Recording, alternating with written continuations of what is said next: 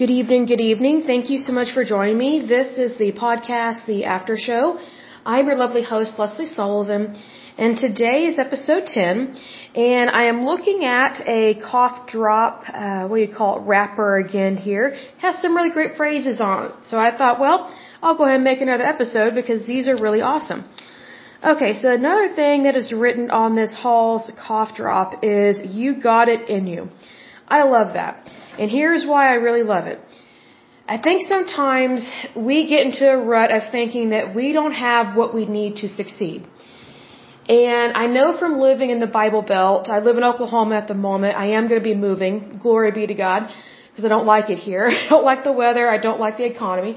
But it's one of those things that sometimes where we are raised can either make us or break us, or sometimes indoctrinate us, and not always for the better. I am for raising children in a holy good manner, but not in a cult, not in a oppressive kind of Victorian kind of manner. And if you don't know what I mean by Victorian, I would suggest that you watch a documentary about the Victorian era, especially within the United States and also within England. It was very much where the man was very much in charge of the house. Women pretty much had very little rights, if any at all. And people were just not always treated very well by the gentry. So I'm not saying that I'm going along with, what's that word, gentrification, whatever that word is. But I'm just saying that there was an era in history that predominantly affect the United States and Great Britain in regards to very male, extremely male-dominated economy, medical science, and things of that nature, because I think we forget sometimes that even in the United States and in Britain, women were not always allowed to go to school, much less go to high school, and for sure not college. I know, for example, some of the women in my family, they did not start going to school until like the 1930s. And when I say school, I mean go to college. And so I had a great aunt who was really smart, really kind and loving individual. And she went to college in the 1930s, and she studied chemistry, and then she ended up teaching chemistry. Now, just so you know, it was not common for women to go to college during that time. Number two, it was very uncommon for women to be allowed into college or to study chemistry, much less get a job teaching chemistry. So she very much went against the grain of our society here in the United States. And she was born and raised in Texas. And that's very much Bible Belt country as well. So what I really love about that phrase, "You got it in you," I just want to be very clear that regardless of your circumstances, you can do whatever you want, whenever you want, however you want, but again, as long as it is legal and moral. Because again, like I said in the previous podcast, the last thing you want to do is do something that's illegal or possibly immoral, and then you're stuck in a different kind of rut as opposed to you just want to move forward. So what I really love also about that phrase, "You got it in you," is that whatever is in you, God put it there. And again, I'm not being religious, I'm just saying it like it is. Whatever you have in you, God put it there, and no one can take it from you. Unfortunately, I think in the Bible Belt states, the extremely religious states, they're very similar to this woke culture BS, and I could totally use the full word, but I'm trying to work on my language. It's someone else trying to tell you what to do all the time, rewrite your brain, and control your life. I do not agree with being extremely religious. I just believe in being holy, good, and true. I do not agree with the woke culture. I do not agree with inclusivism, and I do not agree with the feminist movement, because every single one of those are not good for our society. I don't think it's very good to be extremely religious. And I'll give an example. What I've noticed with extremeness in religion, especially within Christianity, it's very similar to Sharia law. But yet, if you say that to a Christian, that, hey, what you're practicing is very similar to Sharia law, and you say that what Muslims are doing is wrong, but look at what you're doing. Oh my goodness, they get so offended. They're shocked at that. Like, they don't see the similarity. And so here's what I've noticed with religion, and I can say this because I was raised in a wrath of God, extreme fire brimstone cult, aka Church of Christ. And it was hell. It was hell. They talked about hell so much they made it hell. And so what I know from being raised in that is that it's like they want you to have no will of your own. You have no privacy, especially if you're a woman. Now, if you're a man, again, it's like the Victorian era where you can do whatever you want, whatever you want, whenever you want, however you want. And that's not really a good way to run society or to expect people to do well. So it's one of those things that, everybody has the opportunity to be successful. But what sucks is that even though you do have an opportunity to be successful, whenever someone hinders your success, that's wrong of them to do that, right? Like, I think we can definitely agree on that. Here's the thing though. Just because someone interferes with your success, that doesn't mean that you no longer have it in you to do well, to be well, and to just be amazingly successful. If you have heard my other podcast, and I have quite a few technically because they're translated, I have the Endurance of Labor Laws, and I also have God's Holy Word, and then I have this podcast. Now, the Endurance of Labor Laws, it's heard in many countries, so I always try and do a little mini transcript, and then the actual podcast is still in English until we get all that translated. But regardless of what podcast I'm doing, I always wish my listeners well. Like, I always pray that they're happy, healthy, and whole, because it's very important to recognize you deserve and should be happy, healthy, and whole. Now, when I say you deserve to be happy, healthy, and whole, that's not a entitlement. That's not, I would say it's not a given. It's not a guarantee. It's something that you achieve. It's something that you strive towards. And when I say strive towards, I don't mean strife. Strife is very negative and it's not good. Now, striving towards something means that you have a goal. You are ambitious, you are confident, you are a go-getter, and you are going to accomplish what you want to accomplish, even if it doesn't turn out the way you expected it. You are striving towards something better. Strife is where you have discontent with someone. And you have a lot of, I would say, you have anger or resentment within a situation or with a person or against a person, things of that nature. And strife is never appropriate, because strife will suck you dry of all of your energy. Even though you may be completely justified in being irritated and pissed off, excuse my language, strife will kill your hopes and your dreams. So don't do that. So it's better to strive and not have strife. So going back to this phrase, you got it in you, I so hope and pray that more and more people realize that, regardless of your circumstances, you can still have a great and wonderful life. Like, for example, I was not a fan of how I was raised at all. Like I said, I was raised in a cult. It was a very negative religion. Our home life was very dysfunctional. I, for the most part, couldn't stand it. I know my parents tried their best and did their best, but when you have two dysfunctional people that get married, of course they're going to have a dysfunctional marriage and a slightly dysfunctional family. And I say slightly dysfunctional because I've met people over the years that had it and have it way worse than me. So can I complain? Sure, but does it really do any good when I've met someone that has had a way worse life? And it's like, well, it's one of those things that this is why I talk about you need to put your faith and trust in God, because when you've gone through hell, that makes you desire heaven even more. And when I say heaven, I don't mean that you want to die and go to heaven, although when you die, you should want to go to heaven. But I'm saying that you should want to have heaven here on earth, because that's what our Heavenly Father guarantees us when we go to Him. Like whenever we take our request to Him, it's on earth as it is in heaven. So you don't want hell on earth, you want heaven on earth. Well, one of the ways that you can have heaven on earth is to recognize what you have in you. And what you have in you is unlike what anybody else has. So, for example, let's say, you're raised in a Wrath of God, Church of Christ cult like I was, and they definitely try and control what you say, what you do, who you are. They manipulate your brain, your mind, your will, your emotions, your personality.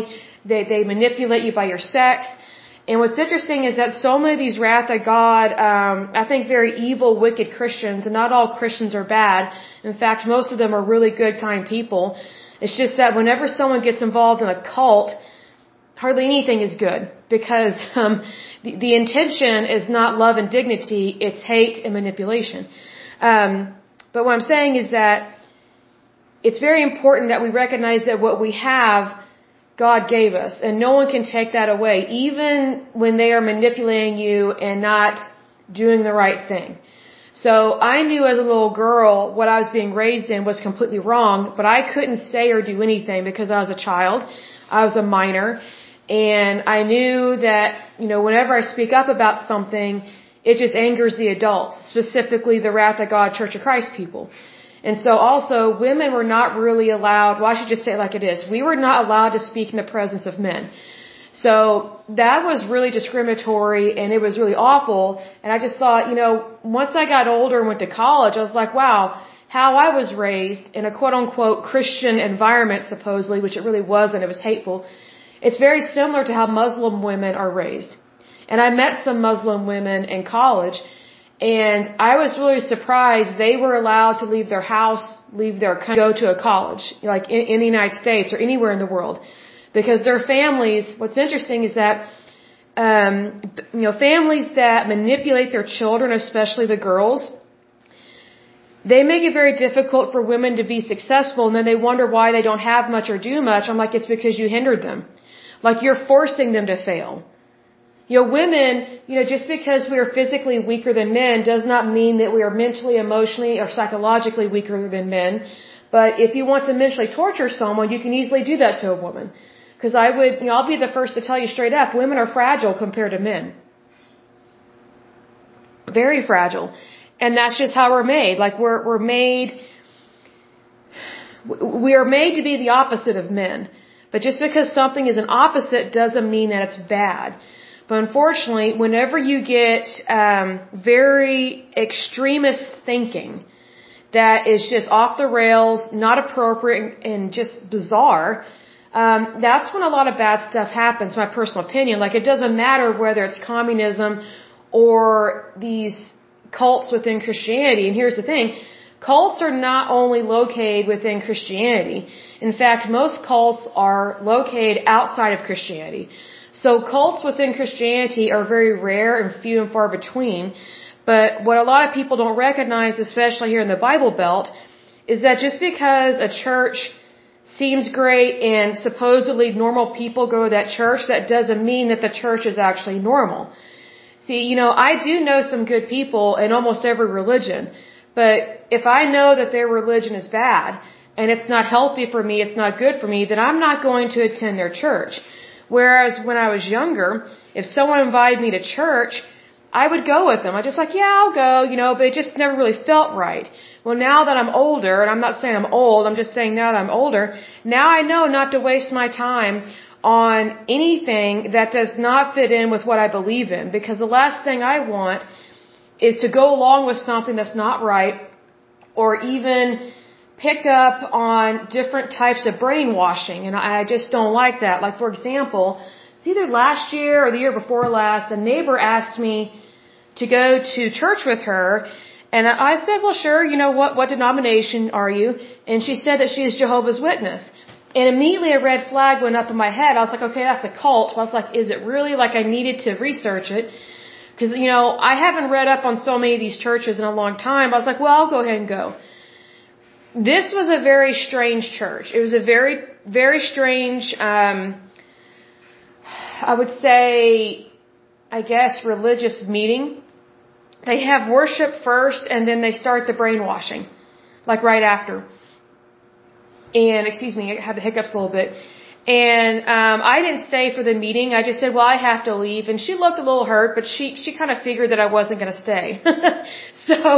And she told me that later. She goes, yeah, I kind of thought you wouldn't stay when you put your earplugs in. But see, I have very sensitive hearing. and the music was really loud. So, that's one of the nice things about putting in earplugs. It gives the impression that you don't want to be there. And you're going to be leaving soon. So if you actually do want to get out of a meeting, whatever kind of meeting it is, always carry earplugs with you and put those puppies in. And then at some point, just say, I have to leave, but thank you for inviting me, and get up and go. And so I didn't realize that earplugs could be used to your advantage like that. I was just sick and tired of listening to really loud organ music that was very kind of dark and depressing.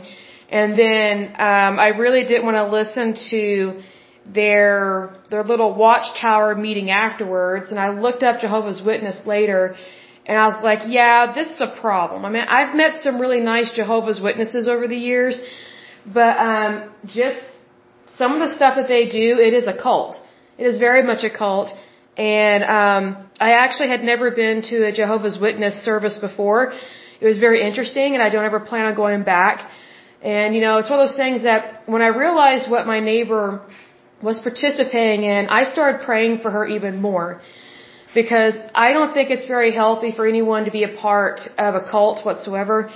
And I just really, I felt sorry for her, but I don't live in pity. So I pray for people. So I pray for them that they get away from I pray that they get away from things that are not healthy for them.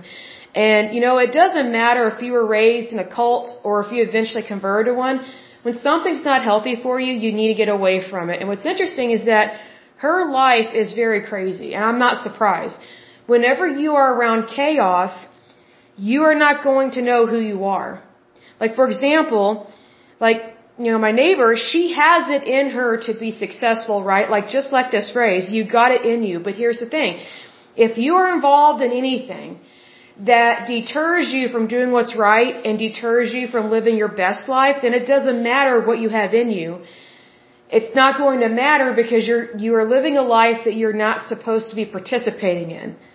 So it's one of those things, it's kind of like sin.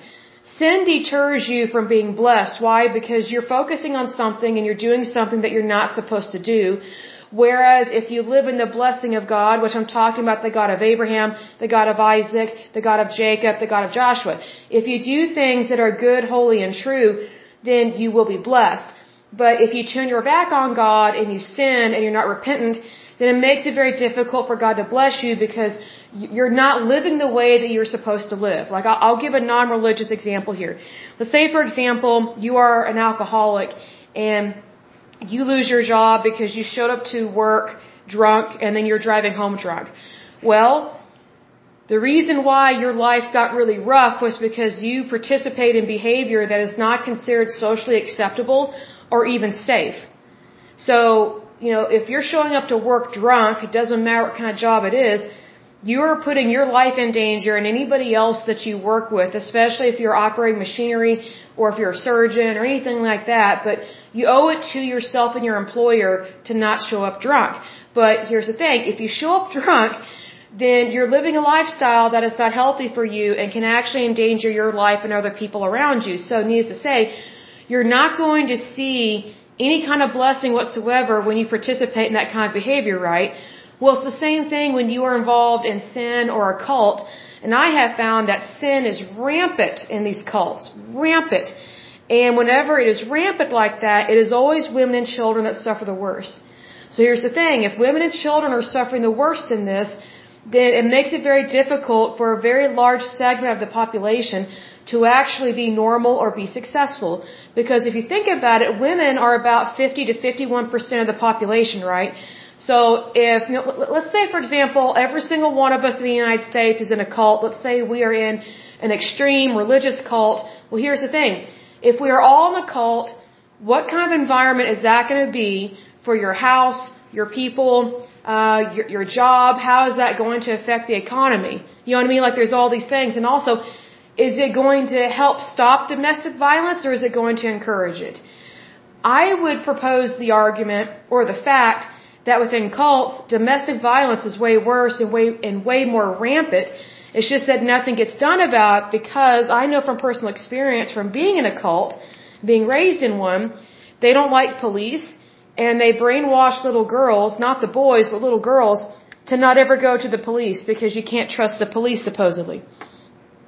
And I'm not saying that all policemen and policewomen are great, but here's the thing.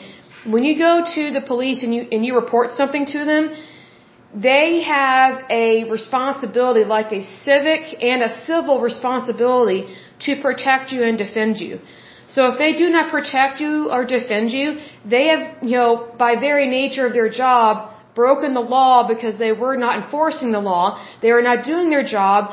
And not only can you have them arrested for fraud or whatever the case may be, but you can also take them to court. You can sue them in civil litigation, So it's one of those things that, cults tend to act like they are God and that they are the law. Whereas when you are within God's law and in the faith of God, not a cult, but actual just plain Jane original Christianity, God is not for cults and He is not for breaking the law. What's interesting is that God is about laws, but they are laws to protect you and, to show His love for you, not to hinder you, not to punish you. But what's interesting is that whenever cults take over and they pull their shenanigans, they totally turn the lovingness and the kindness of our Heavenly Father against people, specifically against women and people that they just don't like in general. Like, for example, when I was raised in Wrath of God Church of Christ, it was horrible for so many reasons, but one of the things that was really awful was they said that everybody's going to hell except for them, but especially Mormons and Catholics. Well, that goes directly against the Bible. Because the Bible says, we are not supposed to condone or condemn someone to hell because we don't have the capability to send people to hell. We can send people to the death chamber if you have executions, but, no one on the face of this earth has control over someone's soul. It belongs to the individual. Hence this phrase, you got it in you. So when you have it in you, not only do you have these God-given gifts and talents, you have a soul. So it's one of those things, it's very important that you do things God's way because He wants you to be blessed, He wants you to be healthy, He wants you to be prosperous, and He doesn't want you to be indoctrinated. That's why He gave us free will. He wants us to willingly and knowingly love Him. Whereas with cults and some very extreme forms of indoctrination, they don't care what you want and they don't care what's best for you. You just supposedly have to do everything that they say. Well, that's not free will. That goes against the Constitution of the United States. Even more important, it goes against God's holy word, which is the Holy Bible. It also goes against state and federal law and international law. Because what a lot of people forget is that these cults, they very much have a lot of human rights violations. So if ever someone is saying that they love you, but yet they are violating any of your rights, they do not love you. You need to get away from them and distance yourself from them, because all they're ever going to do is use you and abuse you. Like, they're never going to acknowledge what you have within you to succeed. Because if someone doesn't love you, they don't want you to be successful. Why? Because they want to control and manipulate. So don't fall for that, because you're worth so much more than someone else's evil desire. That's probably my biggest point with this, and that's what that phrase made me think of. So just FYI, take care of yourself, and as usual, I pray that you're happy, healthy, and whole, that you have a wonderful day and a wonderful week. Thank you so much. God bless, and bye-bye.